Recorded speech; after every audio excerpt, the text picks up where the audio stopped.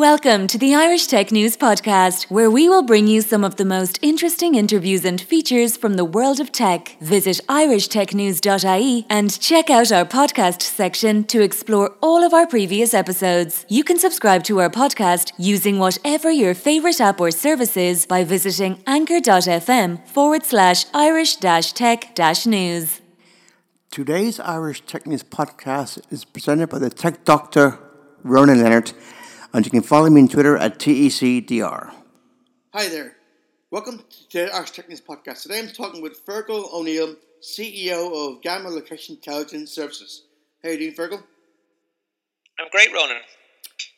Good to have you in the podcast. Now, before we start, tell me a bit about your background, so I know who you are. Sure. Well, I suppose you could say that I'm a failed town planner, Ronan, in that I finished a master's in town planning in UCD in 1993, and at the time couldn't find employment because it was a very depressed economy at the time. So I joined a startup called Gamma with the intention of just remaining there for 6 months till I got a proper job in town planning. And 27 years later, I'm still here. Yeah. So a colleague of mine bought the company from the founders in 1998.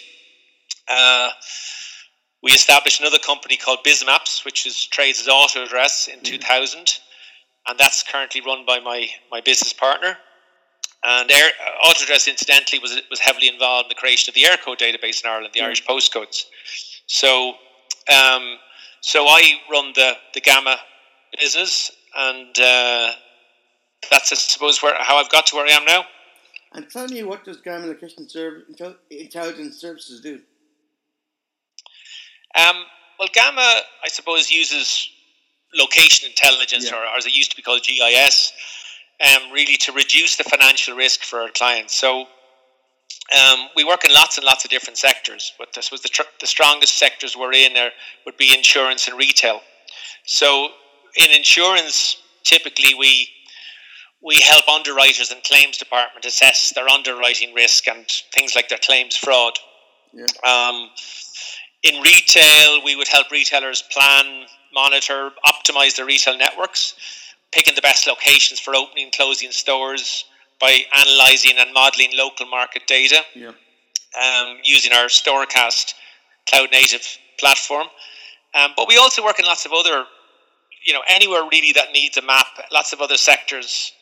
For example, we'd have bespoke location intelligence systems in telecoms, in outdoor advertising, in distribution, and even recently we've got involved in the battle against climate change by working with a startup called BRWOW to develop Ireland's first domestic retrofit analysis tool, guiding homeowners through the whole retrofit process, showing the benefits and costs in implementing different measures to retrofit their homes. Because I guess BER ratings are very important now when you come into buying and selling property. They are, absolutely, and they've been proven to increase the value of your home. But more importantly, it's an awful waste of resources in terms of for the homeowner, and obviously then the environmental impacts of it. But there's so many grants and savings now possible by retrofitting the homes, and it's been seen really as one of the main instruments in tackling climate change. So we're delighted that we're involved in producing this technology, which is now live on PUST and SSE electricity sites, called BRWOW. So that's been a really exciting project for us. Yeah, tell us more about what work you do with insurance companies. Well, insurance companies, in insurance sector, I suppose we provide our Peril Finder range of services, our web services, apps, risk models. So insurance companies would use those services in two main sections, in underwriting and in claims management or claims processing. Mm-hmm. So underwriters would use our Peril Finder tool to assess the environmental risk around a property. So just say you're looking for cover for your home. Yeah. you enter in your address or tell the person over the phone in the insurance company your address. They'll enter that into one of our systems, and it'll immediately pinpoint where your property is, and then it'll compare that to a whole range of other models to show the underwriter if there's any risk of flood, subsidence, crime, things like that at your particular location, so that they can price your policy accordingly. It also calculates for them something that's called accumulated risk in the insurance sector. So it shows them, have they any other policies close to your location as well, so that if an event happened along your street, they might be really exposed. And insurance companies don't like to be overexposed geographically. So our systems would report on that. And in claims, we would enable the claims department to fast track claims by identifying claims that were in areas where events had happened. And events I'm talking about, like floods, things like that. So, you know, if a claim is coming in from the top of a mountain when, you know, a flood has occurred, it might be one of the ones that they might spend more resources investigating than one that's obviously in the core, in the centre of where we know the flood has occurred. So it allows for quicker, better service to the insurance company's customers, and ultimately a better service. Do you use smart contracts when it comes to flooding? Like, for example, if you got a client, shakeup is a client that basically is in a place that's known to have flood risks now and again, and they might say the first 10% of the damage that occurs is covered by us, and it knows it knows anything after that is not going to be covered. So what they can do is it can tell the insurance company it's hit 10%. After that, any damage occurred, we don't cover. Yeah, well, I mean, I'm sure that is the case. I suppose we focus on letting them know what the risk is, and then they determine their own pricing models internally. I mean, there's another new model which has become sort of very much in vogue recently, called parametric insurance, which I don't know if you've come across, but that's another emerging model where the insurance company will basically act almost like a bookie, like a Paddy Power of insurance, where they'll basically say, we'll give you odds on an event occurring, and if that event occurs, we pay out without assessing whether you've incurred any risk on your side. And that's become popular, particularly for NGOs in places around the world. It comes from that sort of background, where if a hurricane hits a group of islands, for example, they can claim under a parametric policy without having to work out what each individual householder on the island has suffered in terms of losses. So this is becoming a new model for serving insurance. Sounds interesting. How long has this model been around, or is it fairly new? Well, it's been around a while, but I suppose they're expanding the potential uses of it.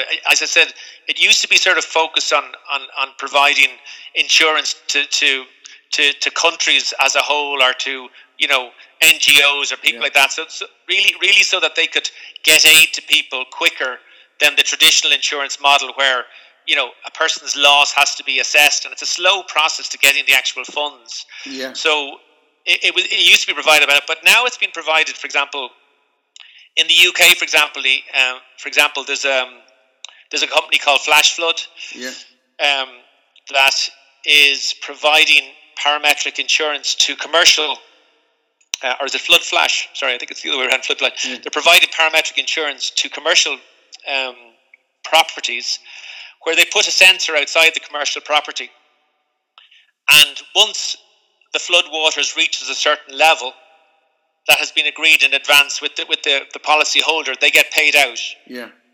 So it's paying on the basis of the event happening, as opposed to the loss incurred, and it provides much quicker, less contentious claims management than the traditional insurance model. So it's been favoured by some areas and some niche parts at present, but the general view is that it's expected to grow and to become a more significant part of the insurance model. Because I guess if you see parts of Australia and parts of the UK where you get floods, I guess it means that the business can get back up and working sooner than later. Yeah, absolutely. And I mean, insurance companies want to do that anyway. They want to process genuine claims very quickly, because it leads to better customer service, happier customers who'll stay with them. So anything that can improve that, I think, is of interest. So yeah, it's becoming popular in flood management like that. It's becoming popular in agricultural insurance, where sensors, satellite imagery can identify where droughts or floods have occurred in agricultural land by very, very quickly, and they can basically provide very quick payments to farmers where they've incurred that sort of weather. And I guess the sensors more or less can guarantee that there's no fraud involved, and also your imagery, your software that you guys provide can help that as well along the way. Show what's going on. With a combination of sensors, imagery, and independent records like the Met Office and people like that, and Met Éireann, there's independent records of water heights, of things like that happening geographically. And if you put all that together, you can come up with a pretty good model for delivering these type of products. Because you get at times in the past few weeks where they've been saying every so often it's going to be a high weather warning, and they're predicting high wind or snow, things you weren't expecting, or could be floods. With your technology, you can more or less see what that's happening and are in place, more or less let them know this is going to happen, and we can help prepare for this. Yeah, I mean, once you basically compare the information that's being gathered on the ground by either sensors or government sources, for example, and you can compare that back to the actual locations of the policies. Yeah, that's what location intelligence systems can do. Can very quickly provide sub-second, information to the insurance companies that this has happened and this person is covered for it. Yeah, because I guess right now there won't be insurance. And when they're paying out their insurance policy, 9 times out of 10, every 10 years, they're going to have no claims. But the 1 year they want to claim, that's what's going to affect them most when they don't get it seen to. Well, exactly. And I mean, the recent contention over the whole the pandemic payments shows you that, it's a situation that neither the insurance companies or those insured want to be in. Yeah. And I suppose the parametric model is interesting in that situation it would just have agreed if a pandemic lasts for a certain number of months in your area, you get paid this amount. Yeah. No argument, no discussion. Whereas, the traditional insurance contracts that were there seem to be a little bit vague, and that's what caused really the issue around it, is the vagueness. Because they might say act of God, but what is an act of God? If you ask that legally, each lawyer you talk to will give you a different definition of what it is. No one knows exactly how that is. So you get that scenario. Yeah. I'm talking about the pandemic. How have you coped with the pandemic? Well, we've coped remarkably well, I would say, in that all our solutions that we deliver to our clients are cloud native. All our internal solutions are cloud native. So on March 15th, we closed our offices. We haven't been back since. Yeah. We tested it for 1 day the week before in anticipation of it happening. Everything worked 100%. And we've had 99.95 or something % uprate in our systems over the course of the pandemic. So really, from a technical point of view, it's been great. We've developed a lot of new products. We've done a lot of research. We have carried out new projects for our existing clients. I suppose the one challenge I think we've found is generating new business and closing new contracts with people that we've never had a relationship with before.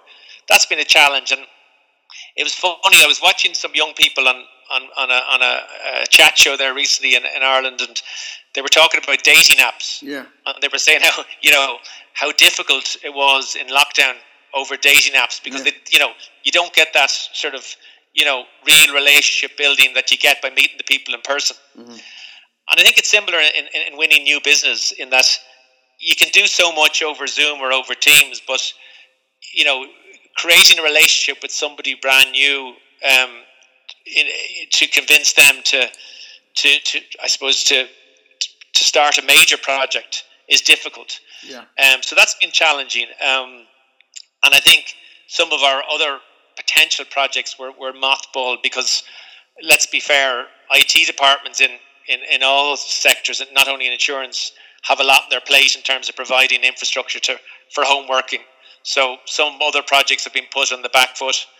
But overall, been delighted with how our team have dealt with it. Yeah, I guess you said things put in mothball, maybe because you're a bit worried about security and everything else, and how secure it would be. So stick with what you know works best. Yeah, well, exactly. People aren't going to move, are much less likely to move supplier, and are less likely to go, start a new project perhaps. But I'm already seeing that's changing in 21. People are getting back in touch, saying, right, that stuff we talked about in 1919, let's get going again. I guess now because they've spent so much time in lockdown and remote working, they now know what they can and can't do. So they now feel they can take risk of trying something new. Yeah, and I think the longer it went on, they realised that we can't just not we can't just not do new stuff and continue what we're doing. We have to do new stuff because this could be around a lot longer than any of us are predicting. Yeah, and I guess because you spent so much time using what you already have, and now you know that it works, and any breaches or risks have been fixed. You figure now's the time you can go and start something new because we know what we're doing. Yeah, exactly. Yeah, because I could think about 10 years ago you couldn't do this because technology wasn't really there. No, and I think we're very lucky that cloud computing came in when it did. Yeah. And a lot of people went remote because I can't see how this could have been done, with the way it was before that. Like early this morning, my broadband went down for a while, and I was lucky I could use my mobile phone as a modem. Now imagine 10 years ago doing that.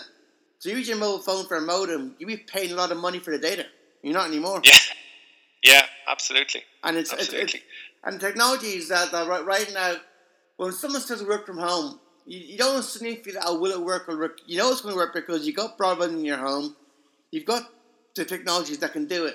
All you need is basically just the will to be able to work from home. Yeah, absolutely. And I really don't think we'll go back, certainly in our company, to the way it was before in terms of being permanently 5 days a week in the office. I think it's going to be a hybrid approach for us in terms of some office and some home working because we've shown, or my team have shown it works. Our productivity has been just as high, if not even higher, than it was when it was in the office. So, as I said, the only downside I think is building relationships with clients. I think needs more sort of face-to-face meetings, but outside of that, I think it's been well doable. Yeah, I can see maybe one day you're using hologram glasses to actually meet your clients. Yeah. So a bit like HoloLens that the Microsoft has, or Oculus Rift. You put it on your face, and next thing you meet the person, you're seeing them virtually, and it's like you're there in the room with them, so you can shake hands and talk with them, and you wouldn't know you're at home. You could be anywhere where you live. It could be in your bedroom. You could be in your back office, living room. No one know where you are, but virtually you're there with this person talking, and it feels like that could be the next stage of this. You wouldn't know. Oh, could absolutely. I still think some of the more traditional industries and companies are still a little bit wary about dealing with companies unless they know that they have a head office and they have this sort of physical presence that they can go and visit. I think fully online businesses, there's a bit of a culture change still needed for them to be as trusted to the same extent. Yeah. And that's why I think that winning of new business solely over Teams and Zoom is still a little bit away. It was like 30 years ago when Amazon first started, more or less. They started in the mid-90s. When they started, they were trying to replace bricks and mortar stores, and they did that. So in the long term, you might see companies building new Amazon that they're doing everything virtually. Well, absolutely, yeah. It's possible because technology is there, and in some cases now it's basically it's the person you're dealing with rather than the company. If you know them and they've got a good reputation, it shouldn't matter where they're based. No, it shouldn't. But I think there's an opportunity to provide a little bit more comfort to companies doing business purely remotely, in terms of understanding suppliers. And I think that, wrongly or rightly, I think that comfort is currently given by perhaps visiting them, or meeting the person face to face, visiting their offices. You get an impression of the company, of what they're doing. Yeah, because I used to do a lot of podcasts face to face if they're based in Dublin. And by doing that, I might get a tour of the business and see how it's working, meet some of the employees, and then from that I get a feel of what the company's like. But when you're doing it like I'm doing that virtually, I don't get that feel as such. Yeah, exactly. Because at times when you're doing these, you might get a background of an image of people I'm interviewing, and the background is something that might be business based or non business based, but that still won't give me an idea of what you guys do or everything else. Yeah, that's fine. Yeah.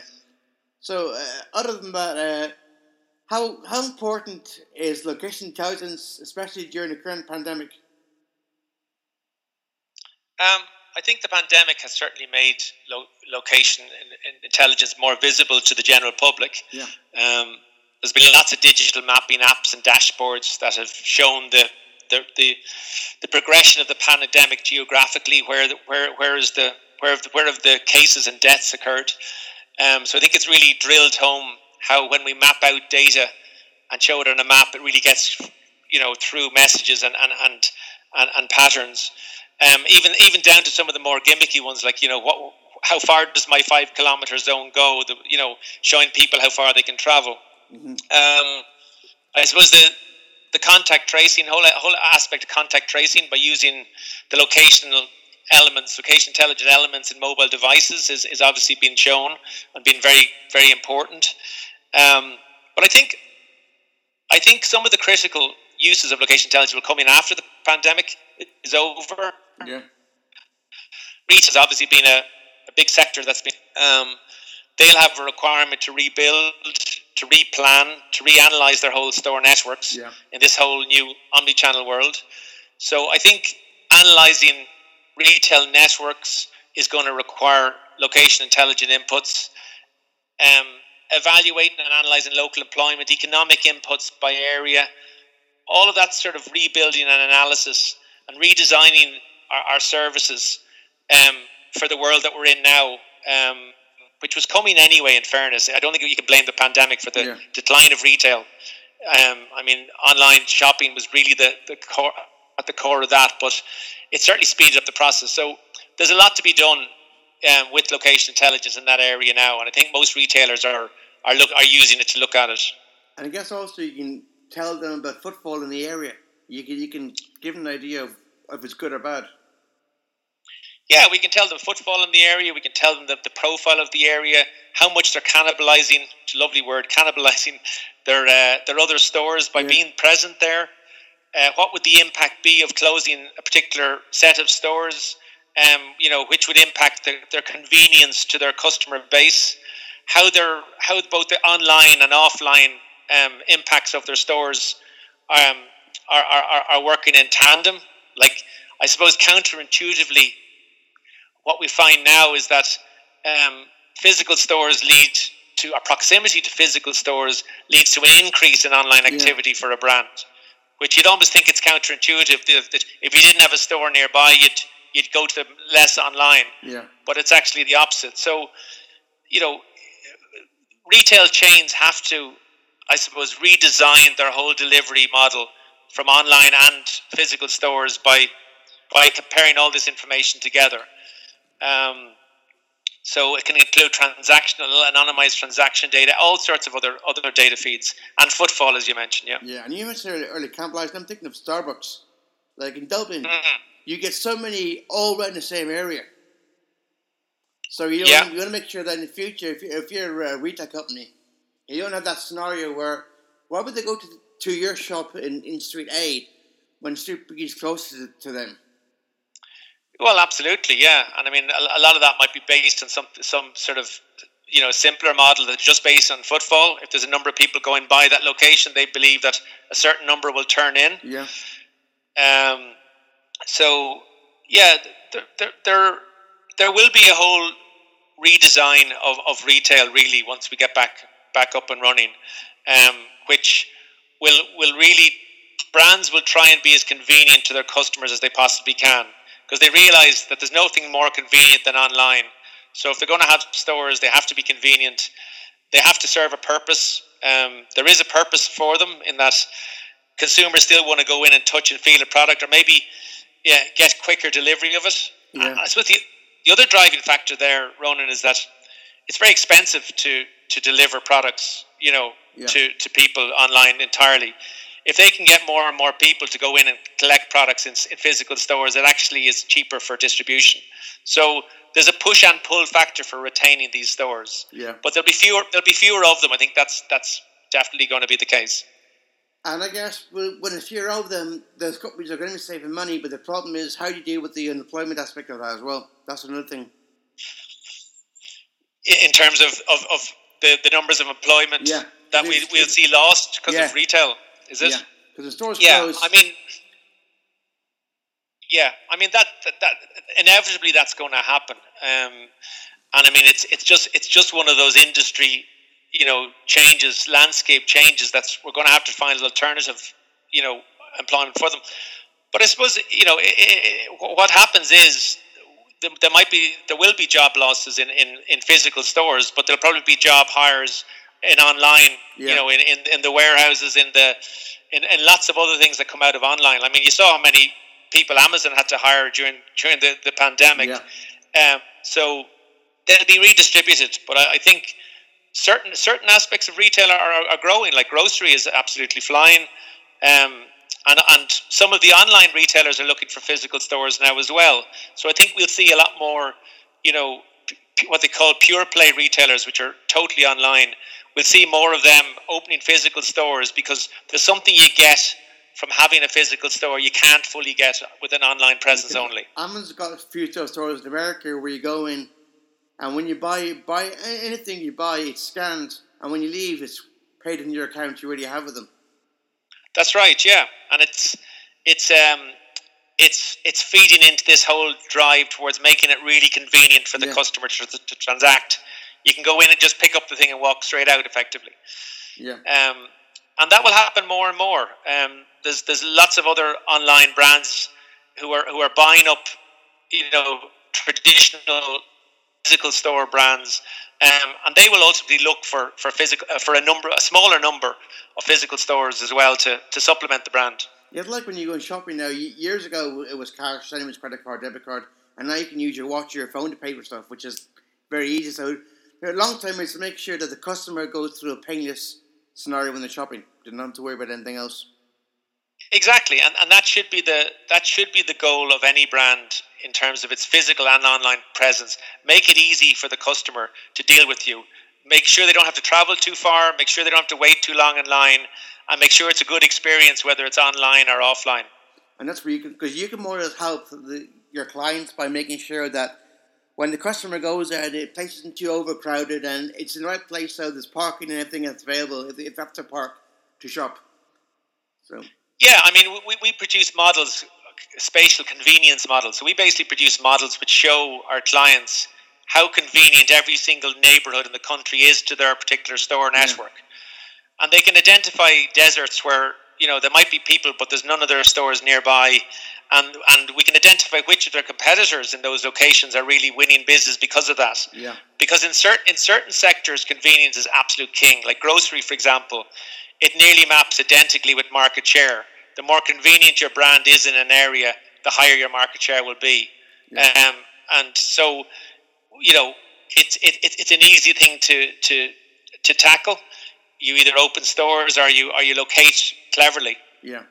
And I guess basically you're able to spot, for example, if there's one store isn't doing that well, you figure we can close that store because we've got another store nearby that can take the loads, and we can redeploy our staff into that store. Exactly, and I mean, one of the things that most store networks are going to have to do now is to reassess and to what they call right-size their network. Yeah. But the simple thing to do is to just look at the lowest performing stores and close them.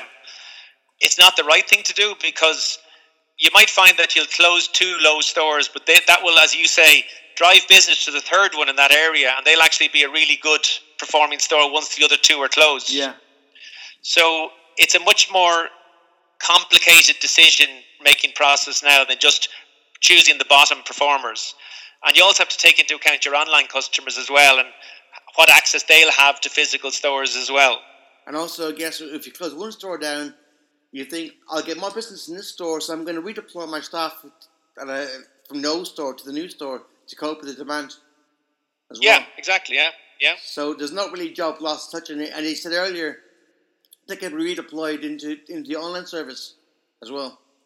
Yeah, absolutely. And I mean, even in redesigning stores, I mean, the belief now is that there'll be much more in supermarkets, for example, that are in the background, in the back room, the sort of warehousing, the processing part, and less front house space, because it's not needed. They're too big. Many of them are too big, especially with the changing demographics. Yeah. Elderly people don't like walking around huge, big, supermarkets. So, a lot of the goods that don't need to be up front could be ordered online and collected when you're leaving. Yeah. Like tin products, things like that. So there's much more of a focus now on fresh food experiences. That's in grocery, but in other sectors, it's simply looking for a more what they call experiential sort of situation. Yeah, and before we finish, what are your future plans? Well, I suppose innovate and grow is our two key words. Yeah. We're constantly innovating, and we like to be pushing the envelope out in terms of location intelligence and AI. So we're certainly doing that. We're growing into other markets. We're now in the UK, so we're trying to grow our market share there. We're looking at other European markets. We're looking at Spain at present as well. I suppose it would be important to me to keep my team happy and healthy, certainly in the current climate. It's been really exciting being involved in tackling climate change, so I'd like to continue that through our Be or Wow project. Maintain our ethical standards with our models and our how we build and create our databases and models. And hopefully have a bit of crackle on the way as well, because, that's what it's about. And I guess you can look at the pandemic as maybe an opportunity to do things you wouldn't have done and gain new clients. In what respect? Like when you were talking about earlier, how you use services to tell their clients the upsides and downsides, that kind of stuff. You can. So in other words, you got that ability now. You can tell these businesses, pandemic it can help you, because it can help you reassess what stores should be open or closing. Well, absolutely, yeah. And I mean, it has created that need. It's accelerated this requirement. Not only from I suppose the changing patterns, but also from the changing working patterns. Yeah. I mean, the neighbourhoods are different. There's a lot more people working from home. So places that would not have been seen as opportunities are now huge opportunities, because there's going to be a lot more people there in the daytime. And also, it's a kind of scenario that they've been putting up for ages, decisions on what to close and shut down. Now the pandemic is here. You can more or less give them accurately and quickly what they need to know so they can go about doing this. Yeah, absolutely. And I mean, it's going to happen across the board in banking and, probably the post office at some stage, I imagine, and across the board in retail. We're just going to see less of a need for physical locations, but others coming into the market as well. It won't all be one directional. But there's going to be a change to the retail service landscape in every country in the world, really. And, location intelligence will be central to it. Yeah, and also, because everyone now has got a smartphone, it's even easier to order online as well. It is, absolutely. Just think of our Amazon app, one click, you can buy stuff. Yeah, and I mean, there's nowhere more convenient than your own couch. So, stores are really up against it in terms of if they're battling on convenience. So they have to go on another tack. And that's really the experience that you can only really get physically in stores. And if you're at home, you can sit down over a cup of coffee or a cup of tea and view what's online. Whereas in real life, you couldn't do that. No, you can't. And there's no pressure, no stress. Just sit back, relax, and just do what you got to do. Exactly. And a happy customer, a happy, convenient, relaxed customer will buy more. Yeah, and also, I guess, as you mentioned earlier about the experience of shopping online, if it's convenient and it's safe and something they can get into, and the customer is happy, they're going to come back to you. Yeah, they will. Yeah. They will. Well, I guess on that, I'll say thanks very much for a great chat, Feargal. Good luck in the future, and hopefully one day we'll be able to actually meet up in person rather than virtually, and you're able to get back to meeting your clients again. Because I know you're missing that, and so am I. Absolutely, yeah, absolutely. I don't think we'll ever replace it fully by virtual meetings, but we'll do what we can for now. Yeah, right. Thanks for that. Take care. Lovely meeting you, Ronan. Thanks too. a lot. Thanks. Bye. Take care. Thank you for listening to the latest Irish Tech News podcast. Check back every day for the latest episode. You can follow us on Twitter @Irish_Tech News, on Facebook, facebook.com/Irish Tech News, on LinkedIn, linkedin.com/Irish-Tech-News, on Instagram, instagram.com/IrishTechNews.ie, and on TikTok, tiktok.com/@Irish Tech News.